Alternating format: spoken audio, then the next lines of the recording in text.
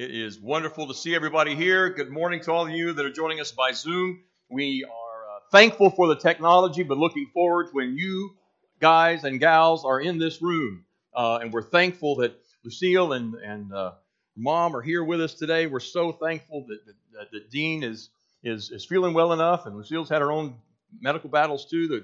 They're able to be here. It's a great blessing. Thank you for that reading this morning, Amen. One of my favorite stories in the Bible, God showing amazing power and amazing just clear-cut distinction between the power of the Baals, which it wasn't, there wasn't any, and the power of the living God. And Elijah did some very extraordinary things. This is not the only time that there were some pretty unbelievable things happen. But I want us to look in the New Testament, because we start here with James chapter 5, verse number 17. Elijah is just like us. And you think, no, he's not. That's kind of crazy. But look at this. James chapter 5, verse number 17. Elijah was a man with a nature like ours. There was a translation that says he's a man just like us. This is New King James. And he prayed earnestly that it would not rain. Now, we didn't read that in 1 Kings 18. That was before this little section of the story.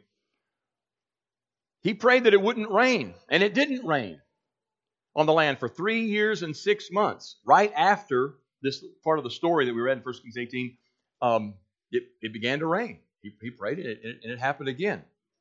So, Elijah, he's the prophet that stood before this wicked king Ahab, and he basically said, Ahab, if you don't change your ways, the heavens will be sealed, and there will be no more rain on the land. In other words, this prayer that Elijah had about it not raining was not just an arbitrary thing. He was saying, Ahab, you've got to change.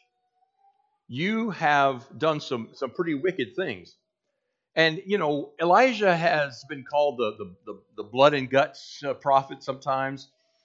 He's the one that obviously did this this intervention with the priest of Baal and Asherah, called down fire from heaven. He told them to pray with their God and see if he would bring fire, and he didn't do it. Baal didn't do it. Whatever power Baal had, whatever power they ascribed to him, he didn't call fire down.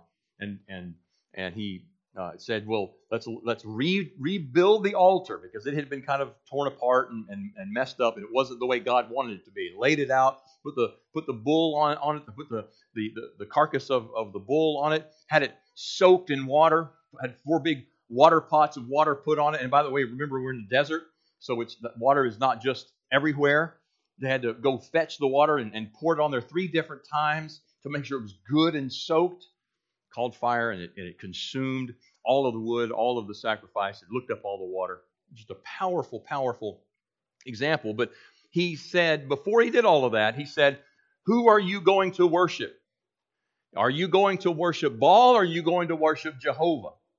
Now, we'll talk a little bit more about why that question came about here in just a minute. And remember, Elijah was also the one, when his life's work was over, he was caught up in a whirlwind, and it said he was no more. We don't have a record of him dying. He was caught up in a whirlwind, brought up in a chariot of fire sent by God. Listen to what God said through his word here in Malachi. Behold, I will send you Elijah the prophet before the coming of the great and dreadful day of the Lord, and he will turn the hearts of the fathers to the children. And we read about that in John this morning. Now, that's why the people were asking, hey, are you Elijah? Remember, Malachi is the last book of the Old Testament, before the 400 plus years that's kind of silent. They said, hey, we remember this. We remember the Malachi's prophecy. Are you Elijah? I said, nope, not Elijah. Are you the prophet? He was referring to Isaiah or one of the other prophets. Nope. I am the way that's making the way clear, he said. But he's talking about Elijah here in spirit.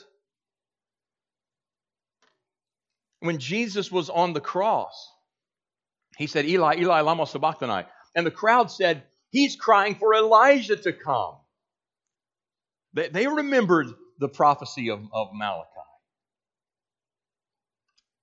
In fact, in every observant Jewish home, Orthodox, Hasidic, but if you're observant and you're doing Passover, they'll put the chairs around the table for the Passover Seder, and they leave a chair for who? Elijah. They're still waiting for him to come. All fulfilled in the coming of Jesus, of course. They missed that point. And you know, Elijah was one of the greatest prophets of the Old Testament. And there's lots of other stories, little snippets we could tell about Elijah. But James says Elijah was a man with a nature like ours. He was a man like us. In fact, this phrase, with a nature like ours, is used only one other time in the Bible. It's in Acts chapter 14. We're not going to take time and read that, but in Acts chapter 14, Paul and Barnabas went to Lystra, and there they healed a crippled man. And the miracle was so amazing that the people started, they basically decided that Paul and Barnabas were gods.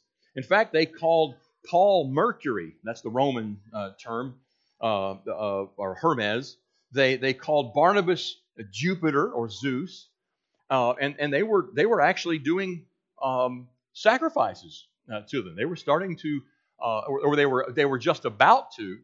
And Paul and Barnabas came out and said, "No, don't you do that." They were leading oxen and garlands of flowers out to sacrifice. They said, "Don't you do that." What did they say? "Wait, we are men with the same nature like you." Same phrase that James used. Same nature like you. We're men just like you are. Human beings, not gods. Little b, little g, big G, we're not. What does James mean when he says Elijah had a nature like ours? What does he mean by that? To be honest with you, I'm having a little trouble with that myself. It's like, come on, James. I mean, can you see Elijah driving around town, in a Honda Accord, driving up to McDonald's to order a Big Mac and fries, a number one or whatever? I can't see that. It's just hard to imagine. Now, if James had said Peter was a man with a nature like ours, that I get. I don't have much trouble with that because Peter was often saying the wrong thing. He was often talking when he should have kept quiet. He made mistakes. And so if James had said, Peter's just a man just like us. Yes, he was one of the founders of the church, and you have that first gospel sermon that's recorded there in Acts chapter 2. And yes, he was a preacher. Yes, he was an elder in the church in Jerusalem. If he said he was a man like us, I would say, yeah. He's made mistakes. I made mistakes. If James had said David was a man with a nature like ours, I could say, yeah, I see that. David writes in the Psalms about his own frustrations, his own questions. He's searching for God's will. He's wondering who he can trust. David sinned. He had problems with his kids. And he had a nature like ours. I get that. But James doesn't mention him. He says Elijah was a man with a nature like ours. As a prophet from God, Elijah did some pretty extraordinary things.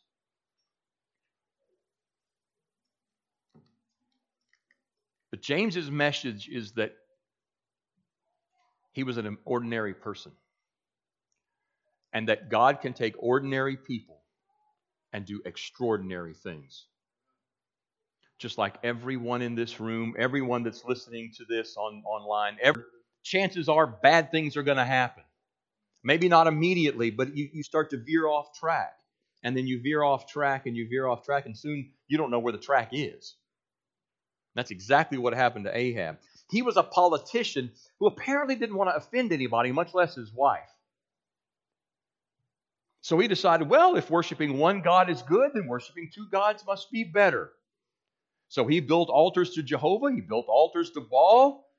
He had priests of Jehovah, priests of Baal. We hear about priests of Asherah, and yet another god. He was kind of an equal opportunity worshiper of other gods. Okay? Politically correct of his day. He didn't want to offend anyone. Everyone's feelings were very important. Basically, he told the people, worship whatever God you want, whatever God you choose. You can both worship one, you can worship both. It's up to you. Don't we see that same message today? Worship what you want. You want to worship nature? You want to worship some other kind of God? You want to worship self? It's called hedonism. We don't call it that, but that's what it is.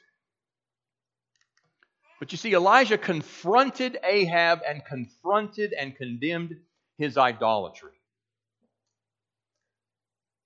So as a result of Ahab's example, a lot of the Israelites actually started worshiping Baal. They hadn't done that before. But they were like, hey, if the king says it's okay, then it's probably politically expedient for me to do that. I can see that happening. The Bible doesn't say that. But I can see where some people would say, well, it's politically expedient for me to do this. So, yeah, I'm going to do that. They would worship Baal one day and Jehovah the next. They couldn't make up their mind. And finally, Elijah calls for a contest. That's where this comes from. How long will you falter between two opinions? If the Lord is God, if Jehovah is God, follow him. But if Baal, follow him. He's asking them to choose. James says he is a man with a nature like ours. He's asking us to choose too. And he's asking us to draw a line in the sand, as did Elijah. So we read the story this morning. He challenged the priests of Baal to see which one truly was God. And these 450 priests built this altar. You know the story. Just read it. So then in 1 Kings 18 and 30, Elijah said to the people, come near to me. So all the people came near to him, and he repaired the altar of the Lord that was broken down. Why do you think he had the people come to him? He didn't want anybody to think this was done in secret. He didn't want them to think that he had poured gasoline on this thing, if they had such back then, some kind of accelerant. He wanted them to see what was going on and to be part of the rebuilding of the altar and the laying of the wood and the sacrificial bull on top of it. He wanted people to see that. He repaired the altar of the Lord that was in ruins or was broken down. And you notice what Elijah said. He's constantly giving God the glory. He never once said, and this is what I'm doing. Watch what I can do. He talks about in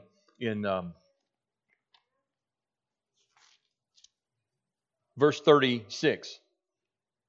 And it came to pass at the time of the offering of the evening sacrifice that Elijah the prophet came near and said, Lord God of Abraham, Isaac, and Israel, let it be known this day that you are God in Israel, and I am your servant, and that I have done all these things at your word. Hear me, O Lord, hear me, that this people may know that you are Lord God, and you have turned their hearts back to you again. I love that. Love that humility. Now, we've seen plenty of other prophets. We saw Moses. It happened to him. It happened to Aaron. It happened to many other of our patriarchs that took credit themselves and took the honor to themselves. King Saul, many other examples. Not Elijah. But was that something special of him? Was he a special, humble servant of the Lord? James says no. He's a man with a nature like ours. So what's the message for the church today? What's the message for Elijah for the church today? I believe it is Elijah saying, I'm not going to be contaminated by my surroundings.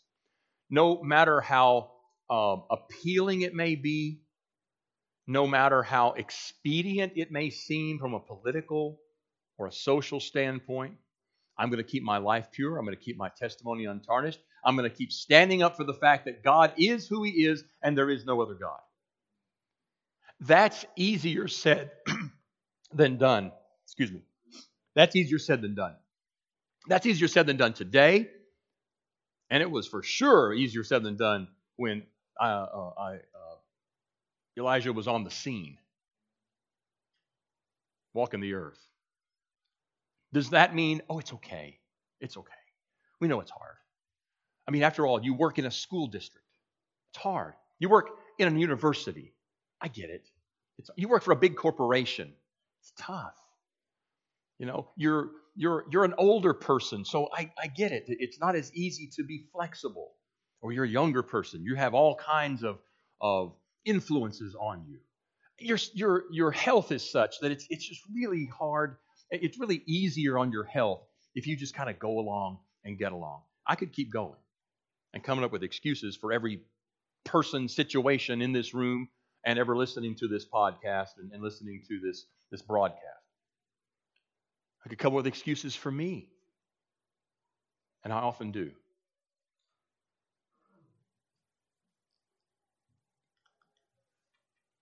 We need to hear and proclaim Elijah's message today.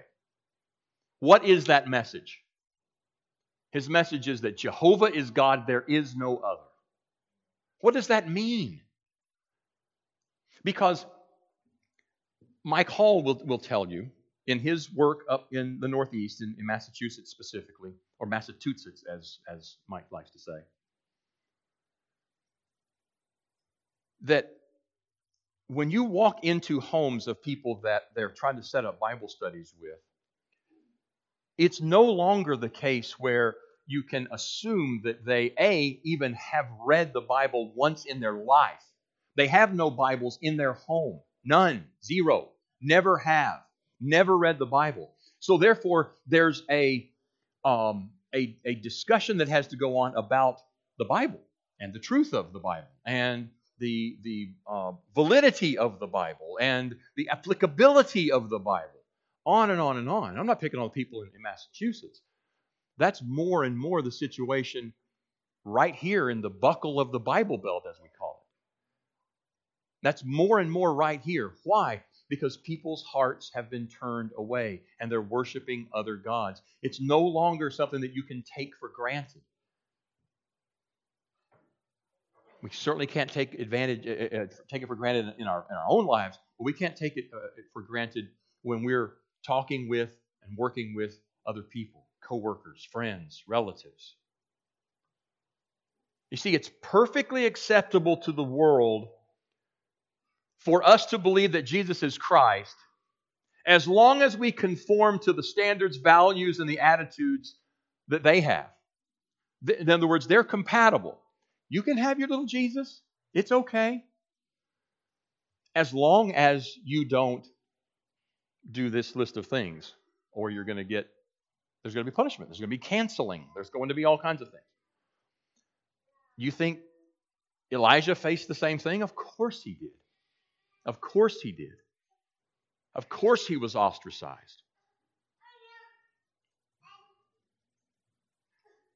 Several years ago, there was an article that appeared in the Wall Street Journal about a woman who called herself Reverend Terry. Reverend Terry. She had a New Age religion. She called it New Christianity, as a matter of fact. And here's kind of a synopsis of what she espoused. She said, happiness is limitless. These are all quotes. People don't need to change for the better, but simply realize that they are already perfect. As you look at the world around us, do you believe that? We are already perfect, just as we are.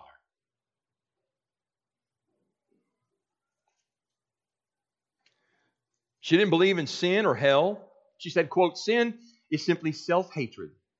She said, hell is what some of us build for ourselves right here on earth.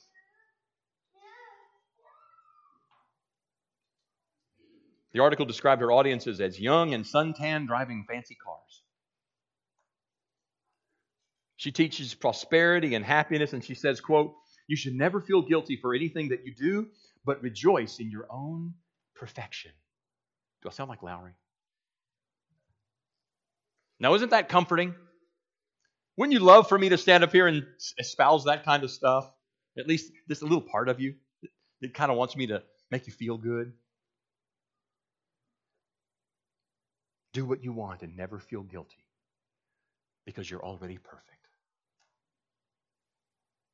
See, her conclusion was that since there was no such thing as sin, there's no need for Jesus Christ to come and save us from our sin. There's nothing to save us from. And it sounds that's kind of what was going on in Ahab's day. They were so compromised and so deluded and diluted, that the people were no longer paying any attention to the Word of God and to the will of God.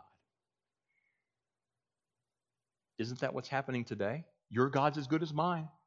You worship Him the way you want. I'll worship Him the way I want. Kumbaya. We're all going to heaven.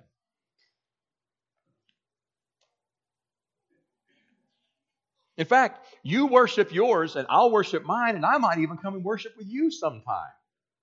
And then you come worship with me sometime.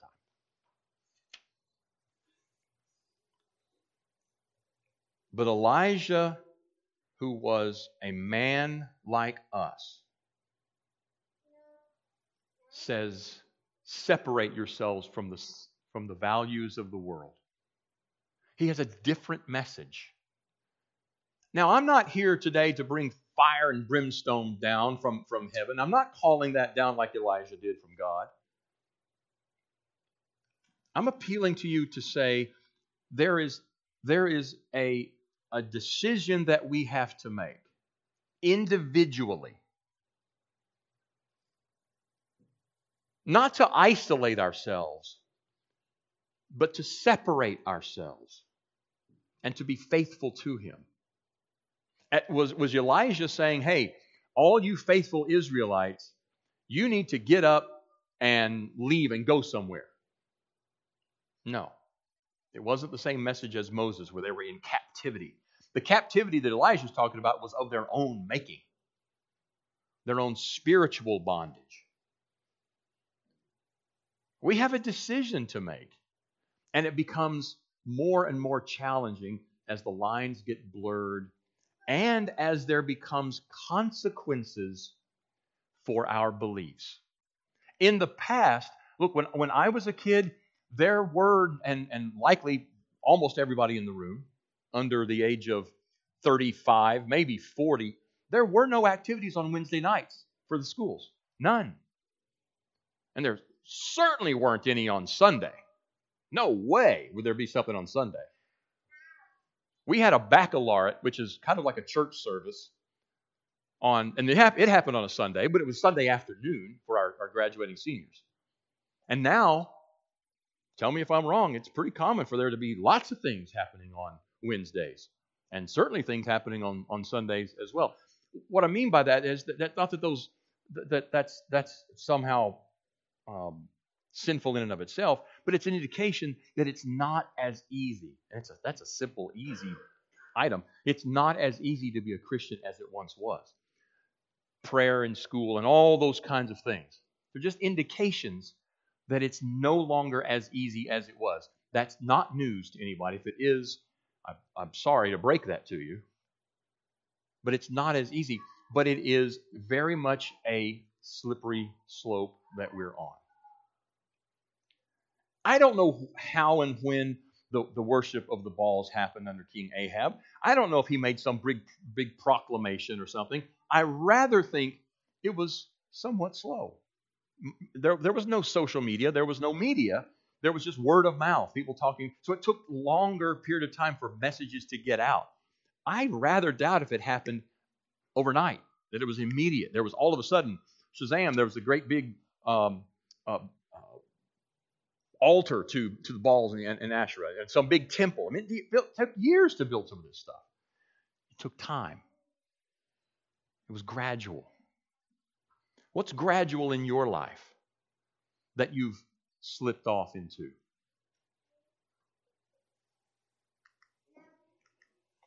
God's man or woman will not conform but be transformed. Let's look at Romans chapter 12, verses 1 and 2. And we've heard it so often that I'm not sure that we really listen to it. I beseech you, therefore, brethren, I beg of you, brethren, by the mercies of God, that you present your bodies a living sacrifice, holy, acceptable to God, which is your reasonable service. And do not be conformed to this world, but be transformed by the renewing of your mind, that you may prove what is that good and acceptable and perfect will of God. A couple of words in there. Do not be conformed, but be transformed. Conform means if something has the shape of something and you conform to it, you're matching that shape like clay around something, that it takes on that same shape. Transformed, the Greek word behind it is a complete change. I think of the movie Transformers. It goes from a car to this gigantic monster-looking thing. I mean, it's just completely different. And Christians should in many ways be completely different. And I don't mean by that having, a unicorn or some kind of weirdness, but be so different than the rest of the world that it's obvious. So different that there's no doubt, there's no question.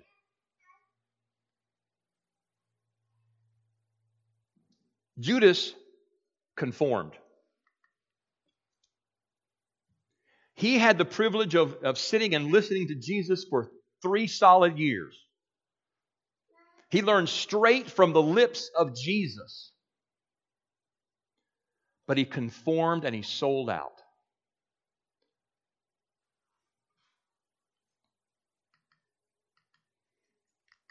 Joseph did not conform.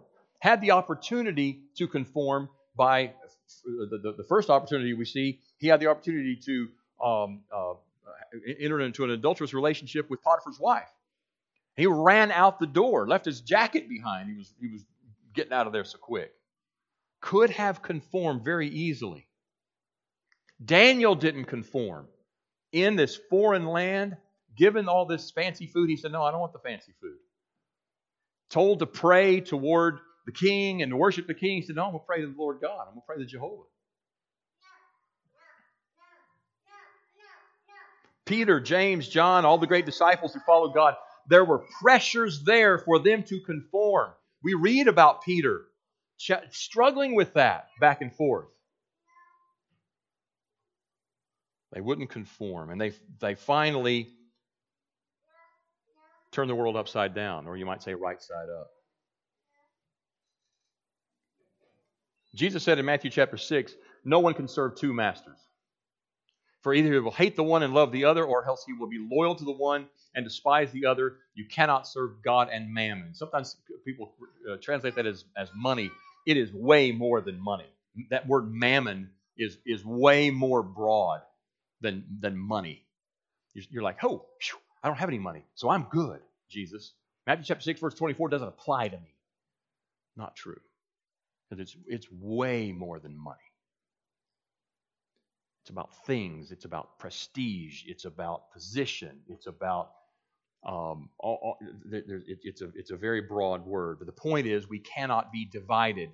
Elijah said it. You can't be divided. Jesus said it. And that's what's out there in our society today. There are other altars, other gods beckoning for our attention and for our worship. They call that great big place over there called the stadium, they call that the Palace on the Prairie. That's fun. That's kind of cool. That has turned into a god and everything about that for a lot of people. And look, Boomer Sooner, I get it. I was there for the 85 National Championship. I get it. But we can turn all kinds of things into an idol if we will allow it. Society says, that's all right. You can still go to church and be a respectable Christian. Just go ahead and serve the other gods too. But Elijah comes with this message, the same that Paul says here earlier in Romans. He said, don't conform. Be transformed. This is from Elijah that Paul is talking. Let God's word reach you and shape your thinking. Let God's word transform you. Let God's word change your values. Let God's word change the direction that you're headed, if you're headed in the wrong direction. Some of you need a massive change. Some of you need a nudge. Know what God's word is saying to you. Jesus was with Peter, and Peter was having all these passionate discussions and things like that. No, Lord, I will stay with you to the end. I'll die with you. Jesus had to tell Peter once, he said, get away from me, Satan. When you are truly converted, then you can convert your brothers. Then you can go have a discussion with your brothers, with your family and other disciples and other followers. He needed a nudge. Was he way off base? Was he in sin? No. But he was not on the right path. He was not on the right path. His attitude was wrong. His attitude was misguided. I'm going to die for you. Some of you are worshiping balls. I don't know who. I'm not pointing any fingers. And maybe it's me. But that's God's message for us today. We dare not compromise. We dare not dilute it. And like Elijah, we have to stand strong and proclaim it. Why? Because God so loved the world that He gave His only begotten Son, that whoever believes in Him won't perish, should not perish, but have everlasting life. The next verse, verse 17, because God did not send His Son into the world to condemn the world, but that through the world through Him might be saved. That's the message that we are proclaiming until He comes again, as we talked about this morning in the Lord's Supper. That's the message that we are proclaiming to other people when we partake of the Lord's Supper, which some people think is goofy. Some people think that's unnecessary. Or you only need to do it a few times a year. Every time we do it, we're proclaiming His death, and we're proclaiming this message.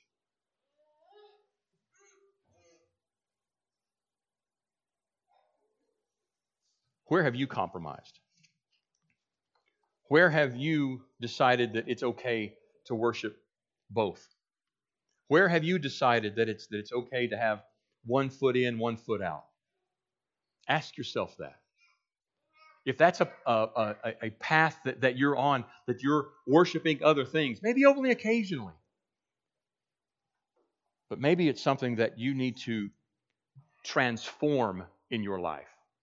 Maybe it's something that you don't need to conform anymore, whatever it is. Now, all the things we've been talking about here today are in the context of followers of Jesus. We begin that following when we say, yes, Lord, Jesus is the Son of God, and He came to save me from my sins. I believe that so much, I'm going to confess that publicly. I'm going to tell everybody about it. I'm going to submit myself to baptism. I'm going to turn away from my old ways. I'm going to walk toward you, Jesus. I'm going to do those things because that's what you've asked me to do. We don't have this system of sacrifices anymore where it's physical blood of bulls and goats and doves and things like that. We don't have that system. That was taken away. That was nailed to the cross. But what we have is a self-sacrifice, as we read about in Romans chapter 12. A self-sacrifice. I am sacrificing my wants, my desires, and I have a lot of them. I got a lot of things that I want.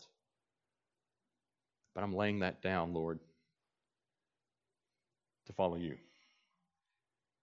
If you need help in this walk, let us know as we sing.